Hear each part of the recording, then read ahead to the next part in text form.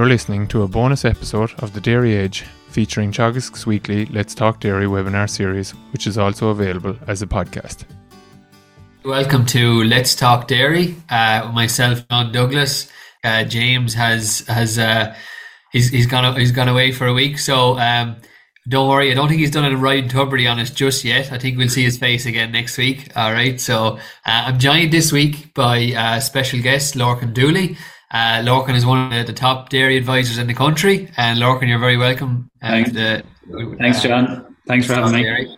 You're here to discuss, I suppose, where the focus should be on dairy farms for June, what you're observing from clients over the last few weeks, and maybe what they're thinking about for the few weeks ahead. You're based in the Port Leash office, and you have a lot of experience, I suppose, successfully helping farmers improve their efficiency and profitability on the farm. And I'm sure all your Leash farmers would agree with that, Lorcan. So Lorcan, maybe just to start off, set the scene for us, I suppose. What are the good dairy farmers, or the top dairy farmers? What are they focused on for June? Well, John, look, thanks again for having me on this. And I think it's to kick off. It's been a difficult year so far for every farmer. We went from mud to dust very quickly there in the last couple of weeks. But what the top farmers I suppose, are dealing with at the minute, what the big conversation piece seems to be around is quality, grass quality. So, drought, and we can that D word say we're not there yet. Like Leash, as you said, it is dry, and there's some very dry farms, but it's for a small county. There's a massive variation between soil types, between areas, and also within farm. So we can have some very heavy ground and some very dry ground next to it. There's no set farm as such. And I think, farmers, what they're doing now is they're trying to get cows on that 1400 cover. And that's getting challenging now. So we had in the last round, I think a lot of bales taken off, and there's nice aftergrass coming, but still there's quite a few heavy paddocks.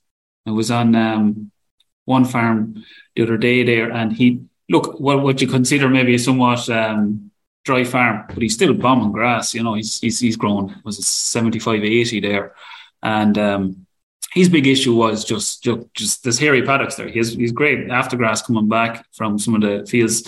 He took off bales, but other paddocks there's issues. So what he's going to try to do there, he's aware. Look, there's going to be a slowdown with the way the weather's predicted and everything, but he's trying to correct it, because he's very, very focused this year. The key for him is to get into those 1400 covers and try and make a bit of saving around the amount of feed that he's feeding the cows, the amount of meal. So he's doing a small bit of pre-mowing. He's picked three paddocks that he's going to pre-mow this round, and he's stopping at that. So, the temptation there is to go and start pre-mowing every paddock for this whole round.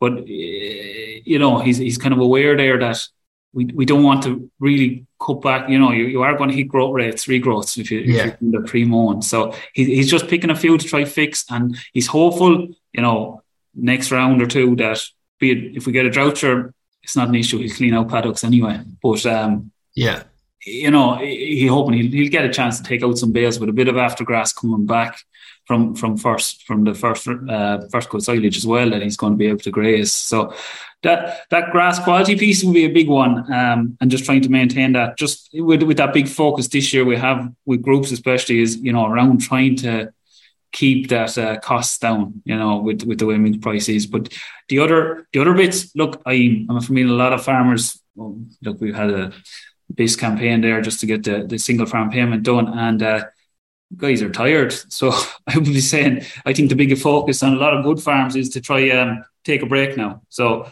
even look, ideally get away for a week, but some farms you might July, August might be when your holidays booked with kids and whatnot. But there's absolutely nothing wrong with John. Even just to get a weekend away, just take 2 days off, even if you don't go anywhere, just get away from the farm, reset, get the head right, because there's probably very few farmers have got many days off up until now, just with the way the year has been. And I think that's really important. Just reset, and it's kind of like if you get a good night's sleep after maybe a few rough nights or something like that at calving, you get a good night's sleep, you're a lot fresher that day. So But if you've gone over a period of months there where you're just working, same thing applies. A few days, just refreshing you up.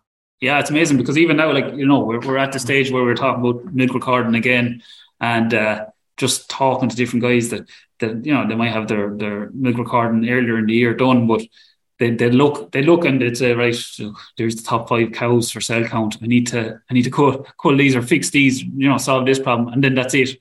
But there's a mountain of paper, you know, reports there that we can look at. And I think if you can take a bit of a break now, get your milk recording done, you come back fresher, and you can kind of stick the head up there and start thinking long term for your farm and start looking at these reports and getting really valuable information off them. And I know Don Crowley has a fantastic bit on this, just going through what kind of bits you can get out of those reports. But so what would be the few key bits for look for in these reports, Lorcan? Yeah, look, like the obvious one, I think what tends to happen is we look at cell count, and we look at what few cows are high cell count. That's it, you know, and we don't look at any other reports. But you know, at the end of the day, even I know breeding is we're well into it, but still there's time there to, you know, if you can identify cows that aren't performing and consistently haven't been performing, be it for yield, fats, proteins, whatever way you want. We really don't want to be breeding off those. So there's the scope there to earmark cows for beef bulls, or even just for culling going down the line, you know. And there's a lot of information there. Even if we look at, you know, how did the spring go? If we see the overall big picture, you know, there's maybe a lot of selected dry cow went on, or different issues around that. And you know, how did we perform? We had a lot of people had to house cows in March again. And what did that do for my cell count? What did it do for my performance? And what lessons can I learn from that? So it's kind of there's a bit of reflection on the spring, I suppose. There might be time to have a bit of that reflection on the spring as to how it went. What could I do better next year, or what could I set up for myself better long term? Yeah, because, like, you know, yourself, John, the whole conversation there over the last few months, we were talking about in March there, collapse in protein. Why is it gone so bad? What's happened? And sure, the reality was there was just too much bad silage there. There wasn't enough good silage to keep those cows right. And that's definitely something, I think, on farm now. When you talk about what are some of the more progressive farmers doing, I think after that there was a big focus on making quality silage. And we've done it. Like if you see there, starting mid-May, like there was a lot of silage made. Even at this stage, it was the 1st of June, I'd say 90% of silage is done at this stage. So it's going to be excellent quality. And even I see, you know, there was a determination there to make it right. So nitrogen was tested, was given that extra couple of days to, you know, get through the system. We gave them good wills. Look, I'd have to say that I think there's going to be fantastic quality silage. Now, yield wise, not bad. There's the general gist of it was people were nearly surprised that they didn't think it was going to be as good as it was. So we were hitting, you know, 9-10 bales to the acre, that kind of thing. So, and is that that would have been on fields on paddocks that got grazed this spring, Lorcan? Because I know there seems to be, it was a bit higgledy-piggledy there for a while. Guys had some of the silage ground got grazed, some of it didn't with the weather in March. So they were thinking, like, should they cut some of it earlier because it didn't get grazed and all that. So do you think overall yields and quality are pretty good? Yeah, I do. Look, I know what you're saying. There was some paddocks there, and it could have been October since it was grazed, and there was a bit of a dead material. But look, we got fantastic weather. It was still early. You know, a lot of people that had that type of grass that wasn't grazed at all were able to go mid-May and get it in good. And then some of that stuff that was grazed earlier in this year, like, obviously that's going to be fantastic stuff. So there's no, I do. I think it's good. I think it's probably, you talk about what's happening, and the other bit of, I suppose, homework that needs to be done is just looking at your own situation. So how much silage have you got? Have an idea, I suppose, of what second coats are going to be like, and what do we need to do to change it if we're in bother. And the thinking here would be, look, we want to keep making this good quality silage. So we have it for the weanlings, we have it for milking cows, and we're producing more and more, I suppose, milk off silage, be it because, you know, we have shorter dry cow periods, and the different issues around stocking rate and that you know. So we do need that good quality silage. And I know some of the guys that have done the sums, what they're planning, they're happy enough to have this good silage. They'll have a decent second cut also, but then they're going to try and buy a bit of hay or straw just to, you know, dilute this silage for any of those dry cows feed, or, you know, overweight cows, different things like that. They're much happier to have the quality feed than opposed to having poor quality silage. You know, they feel they can stretch the quality feed, because what they really got burnt with was having bad silage and then having to try and improve that with meal, which is, you know, over 400 a ton. So it was just really, really burnt them. So I think the team, and even with that, in cases it wasn't working.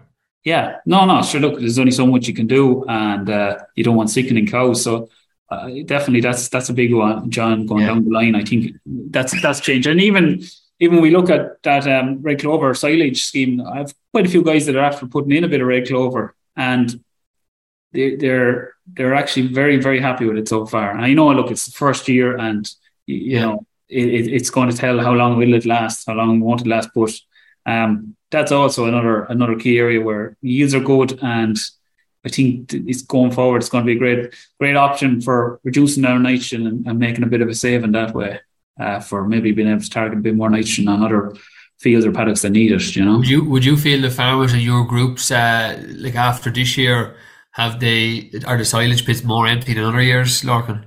Yeah. So if we look at it, say, we were talking about in March, we were getting tight, like on farms. There was a lot of farms that were looking at the backs of walls, and even probably some farms where there was stock out, be it young stock, they just had to get them out because they wanted to ensure that they were fed. So they were, definitely. And I'd say, look, weather's been kind now, growths are good, and there was, you know, paddocks taken off there in the last month, as well as, you know, your typical first cut silage. But there's going to be a big push there to fill pits and to really start being proactive now. Yeah. And trying to get maybe look at your options. Yeah, trying to even just get some second cut silage off maybe neighbours or different things that have enough, or, you know, get that hay, get that straw now, rather, you know, over the next couple of months, rather than trying to get it at the winter time. Yeah, I think that word proactive is a big word when it comes to securing winter fodder this coming winter, I suppose. That a lot of the reserve is gone, and guys, I think, feel confident that they would make enough to replace what they need, but that reserve might not be there. Yeah. And I think that's where it needs to be proactive on that. Yeah. Even like the hot process now, I think a lot of guys is that reserve, that extra month's feed. That's what they're trying to target. Like. And so what are your guys doing that are fertilising for second cut, Lorcan? Because obviously I know it's gone dry, and, you know, maybe guys have been the last week question whether you should put slurry out on it, and what do you see going on? Good question, John. Like, it's a $1 million question, isn't it? Is everyone's thinking it. What I seen happening was so look, mid-May silage cut, that got full fertilizer allocation. Do you know what I mean? Not niche, got your 60 units of nitrogen, whatever, or your 2,000 gallons of slurry. At this stage, what's happening really is, like, even fields that were cut a week ago, we can see they're still greening up. So there's growth there. Yeah, exactly. We want to take advantage of that growth. So on the drier farms, or the drier fields, let's just say fields rather than farms, the drier fields, what they're doing, they're going down the route of split application. So they're going with half it now. We'll see how the weather pans out, and then they're going to top it up again. And look, I think it's a nice option. It's safe. It's a bit of a nuisance, obviously, having to go twice, but it's a bit more of a nuisance if we get into a serious drought and you have all your fertilizer gone out, and you end up having to zero graze in some of it, or, you know, graze some of it. So I think it's the safest bet, just to go with that split application. I think it can work quite well. Very good. But like, I wouldn't, for a lot of farms, there's really good growth still there. I wouldn't be afraid of putting out fertilizer still. That's my attitude anyway.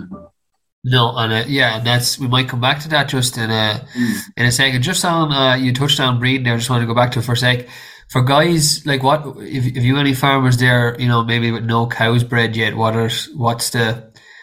things can they do maybe to get the 100% of your cows and calf, or try their best to do that. Yeah. So like it's I suppose we're getting to that stage now where there is those problem cows, and look, ideally I suppose we would have loved to pick them up closer to, pre-breeding, would have maybe either done a pre-breeding scan or gone at maybe pre-breeding heat detection and tried to pick them up that bit earlier. But look, there's still time. I think the easiest thing really is just to be it that 5-10% that haven't been bred yet, haven't seen anything. Just get the vet, get them scanned, whatever. You know what I mean, John? Just keep it simple. But you do need, and it comes back to that proactive thing. You need to do something. You can't. I think it's a waste to let them fall through the system. But overall, I think breeding has gone very well. Just talking to different farmers there, and the submission rates were good. And like everyone's afraid to say it, but conception rates seem to be there's not a big number of repeats there on the ground. They don't see an awful lot of repeats, and even where a lot of people have switched to using a good bit more sex semen and different things, they seem happy. Like I'm not hearing the horror stories that you'd often hear around it. I think that there's a bit more awareness about how to use it properly, and even with heifers and sink problems and stuff, I think it's actually. It's so far so good. Look, I know cows.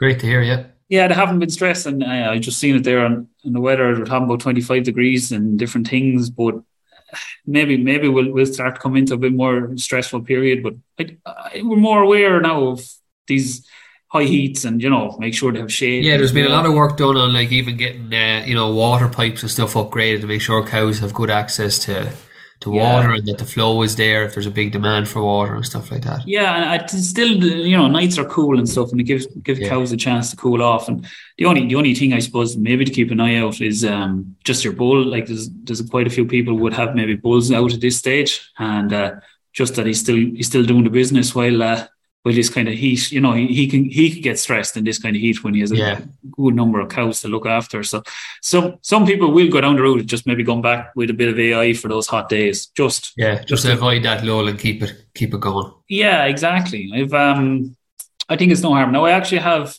a couple of guys this year. Now we had a meeting there, and what they've done, they've gone down the route of heat detection aids. So they're using collars and boluses for the first time, and this is going forward, going to be more and more popular with future TAMS grants and just improved technology. And I would have to say that the feedback from them, they're very happy with it.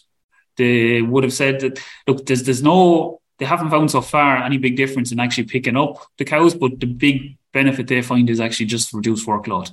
At a busy time of the year, they just didn't have to go tail painting, they didn't have to go observing heats or anything like that. So that's kind of just the feedback around those aids. And I also, which I thought was interesting, we had one farmer we were at a group meeting, and he was in his third year now with the collars, and he just said that two of the farmers were talking about going full AI for this year, and he was just making the point that he went full AI. The first year he went full AI, he thought, look, he got fantastic kind of response from the collars, because he was later in the year, he was picking up those cows that were going to be hard to pick up because there wasn't a whole lot of activity. But he also said that he found that there was a few cows that they got AI a couple of times, but they didn't go in calf. He had a slightly higher empty rate, and what he put it down to was that when you look back at his records, those particular cows always went in calf to the bull. So there can be some cows for that first year, if you are going full AI, maybe just to be aware that there can be maybe a slightly higher empty rate, because there'll be a few cows that'll have to fall out of the system that might just not work for AI. I just thought it was interesting just to make that point, that to be aware of that for your own farm, maybe just that you maybe have enough. And again, that comes back to monitoring and looking through your reports there and knowing what to look for and that sort of stuff as well. Yeah, I think so. Yeah, it's just it's just something to keep in mind. And then I suppose the big talk now is around this new genomic program, John. So like it's only been announced and the details aren't there yet, but we have some people are already in a genomic, to genomically testing all their stock, but it looks like they're going to be putting some funding towards testing all the cows, and I think that's going to have massive uptake. I think guys are really going to be keen on getting involved with that. And great to hear. Yeah, Yeah, it will be great. Look, the big thing, the big feedback we get from anyone that starts genomically testing is the number of sires they got wrong with cows. They're always surprised what cows are of. It's a bit of a mix up there, and there's a big benefit there from just even an inbreeding point of view. But the other area I think that's going to get more and more popular is like a lot of farmers now are using more beef straws, AI, high genetic murd dairy, DBI, dairy beef bulls that have really good, carcass values, be it 15 kilos plus. So look, we have these farmers that, are using good straws now, and they want to, I suppose, get that premium payment. And I think for anyone buying calves, if you're buying a genomically tested calf, the bull, it's an AI calf. I'd say going forward, John, there's going to be more and more guys buying, looking at the paper figures more so than even just the calf themselves. And I think this is something that you can give a bit more assurance to a buyer if you haven't genomically tested. So I think that's going to be a massive uptake on that. Okay. I think it'll be good now. So I just want to go back. There's a couple of questions in, Lorcan, and we can answer them together, but I'll just shout them out here. So Adrian has asked there, my farm is facing into drought, grass is under stress and quality is falling, like what you were talking about the grass quality earlier. He says, I've no option but to graze heavy covers. How much should I be feeding at this point to feed the cows adequately? So that's sort of one part of the question. If you have to graze some heavier covers, like maybe somewhere between 1,600 2,000, because you're running maybe out of grass and you can't take those paddocks out, how much should we be feeding with that? What would you say has been the best response? Yeah, look, it's a good question. It's like, how long is a piece of string? And there's a lot of caveats there about what your stock, what type cow you have, what they're doing yield wise and everything. But I suppose the key message there, which I was trying to push with, say, my groups, was that if we have quality grass, so John, as you were saying, your 1400s, there's fantastic scope there to reduce meal, go back to your maybe 2 kilos, 2-3 kilos, depending on the cow, say. Yeah. Now, if you're hitting your 1800s, the reality is, like, you could be talking about 3 or 4 kilos. If you have the right cow, you get the same output. You get the same output. The grass quality. You get the same response, So, but that comes at a higher cost then. So it's kind of like, where do you sit then within that? Yeah, exactly. It's difficult to just give one answer fits all, but definitely I would say, like, those heavier covers for guys that are really being hit with, say, drought, and maybe some of the very, very dry farms probably are. What I personally like seeing doing, some people do to try balances, is maybe say, look, you hit that with your evening graze, and say you go into your heavier cover, strip of that, and then you're going on a lighter cover maybe, just to try to balance it out a bit. So then you're probably not really changing the meal that much then on that, really. No, it's not. No. Look, it's marginal, to be honest with you. Yeah, exactly. The grass is the majority of the diet there. So anyway, yeah, I think I just try to balance it as best I could with some good quality grass with that poor quality. Or that's great advice. Yeah.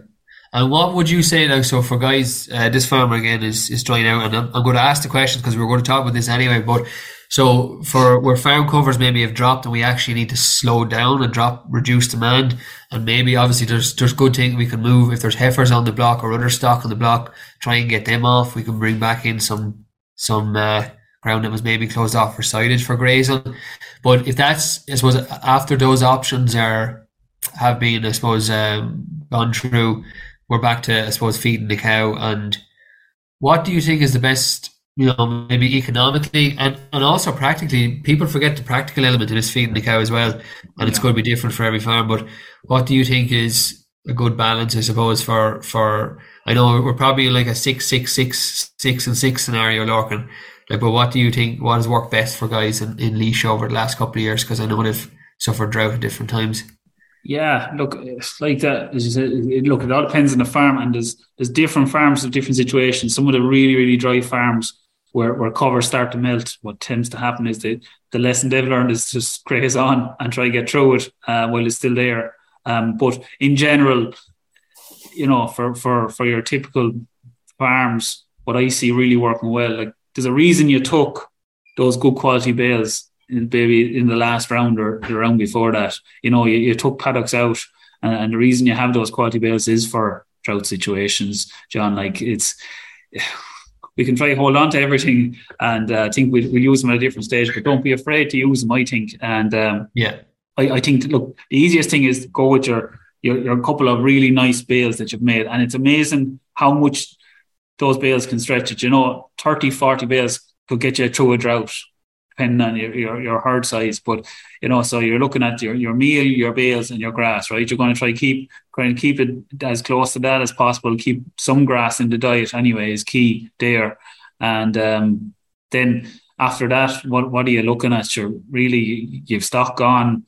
Maybe bringing in some of the second coat in the form of zero grazing, but it's not ideal really. I think the preference for me will be to use those good bales that you've made if you have them.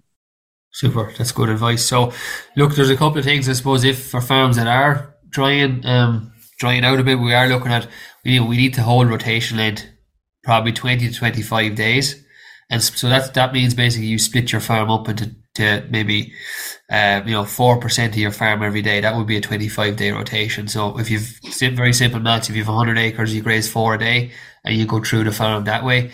We are trying to hold that farm cover above 500, and that's why it's so key to actually walk your farm to know that that's where it is, or that's if it's dropped below that, you really need to probably go a little bit harder. But I don't think anyone's in that situation yet.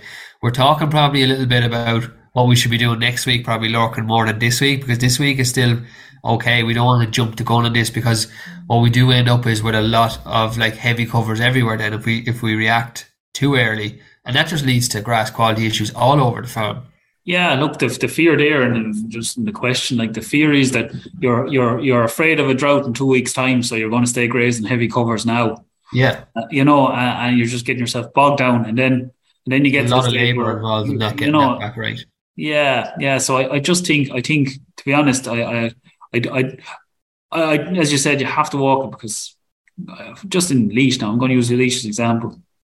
Between high dry matters, really good clean outs, and growth rates, like things are still going okay this week. Yeah. We've another week or two of it anyway, and whatever happens then, we'll have a much better idea next week. If we're starting to hit the soil moisture deficits of the 50s, as we said, and growth start to come back, and we see in the weather that we've another 2 weeks or no rain predicted in the future, like fair enough. Like you're still predicting 50s, in around the 50s and 60s for a lot of farms next week. So yeah. I think with the good farm cover that's there, they'll do that, and there's cover on the farm. So just as one final question it's back to the fertilizer we were talking about earlier. So how long does the protection last on protected urea? So that is urea will, when it's applied, as soon as it hits the atmosphere, there's volatilization, and that releases nitrogen into the atmosphere. So that protection actually stops that part. That usually happens over the first few hours. So that protection that's on the urea will actually last a couple of days. So therefore, it reduces substantially the amount of loss. So after that, like even normal urea, if it's sitting on the ground there, after a couple of days, it's not really losing that. It's lost it all in the first few hours, most of it. So will it stay there? Yeah, it will stay there. In the fields with good cover, is that enough to get fertilizer into the ground? I would say on heavier soils or wetter, clayer soils, probably is enough to get it in. On drier, sandy soils, maybe not. So look, we're looking at maybe drought-prone areas again. Go back with some powder washings, collecting the yard stuff, maybe a little bit of that sort of stuff on the drier paddocks, and keep a low amount. We're talking maybe 15 to 20 units. That's all we're talking about per acre at the moment, going on some of the heavier paddocks. So they're still, as Lorcan says, still growing. Look, when it's growing, I think spread it, and when it stops growing, stop spreading it. And if it's slowing down a lot, just cut back on your fertilizer. Then you reduce rates. I think it'll work really well. Yeah. So, look, Lorcan, we might finish up there. We've done our half now. We made it through. We're both novices here this morning, so we made it through. So thanks very much for that. I suppose to summarise, it's getting grass quality right, and maybe anticipate next week, have a plan with rotation length and farm cover and feeding on your farm as to how you're going to do that if things are getting dry. But still correcting grass quality for a lot of farms that are still growing well. So that would be, I suppose, my key takeaway on that. What would your one or two, just to summarise, key points then? What else? Yeah, no, John, absolutely. Look, great points. And then I suppose the key thing there is get that milk recording done. I think take some time off as a farmer. Look, you need to take it. You've busy spring, and then just look maybe at trying to do a bit of planning then for the rest of the year, be it for silage, be it for finishing out your breeding, be it for stocking rates. It's time to take a break and then start doing a bit of planning for setting yourself up for the rest of the year. Even, look, we didn't touch on it, John, but there's got to be big issues around cash flow, big tax bills coming down the line, and milk price the way it is, we know profitability is going to be quite a lot. So I think there's a good bit of work around planning out the rest of the year and planning next spring, which start to think about at the end of this one. But it all needs to happen, and I think the guys that'll do it sooner, be proactive, be it meeting with accountants, whatever it is. If we can do it earlier, we're not left with any big surprises at the back end of the year. Super, Lorcan. And there's just one question came in while you were talking about just on where demand is well ahead of growth. Is the priority to make second cut silage or feed the cow? I.e. use second cut silage ground for grazing or zero graze to keep grass in the diet rather than silage concentrates, or rather than feeding silage and concentrates. So I suppose the grass is on the ground, feed it to the cow when she needs it if you don't have anything else, and you always have options to do something else for the future. But I suppose the key priority is to make sure we're feeding the cow now.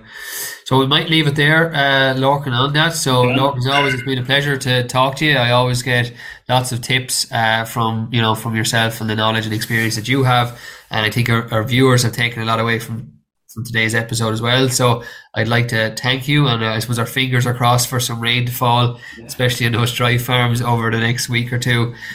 So join in again when James will be back next week on Let's Talk Dairy.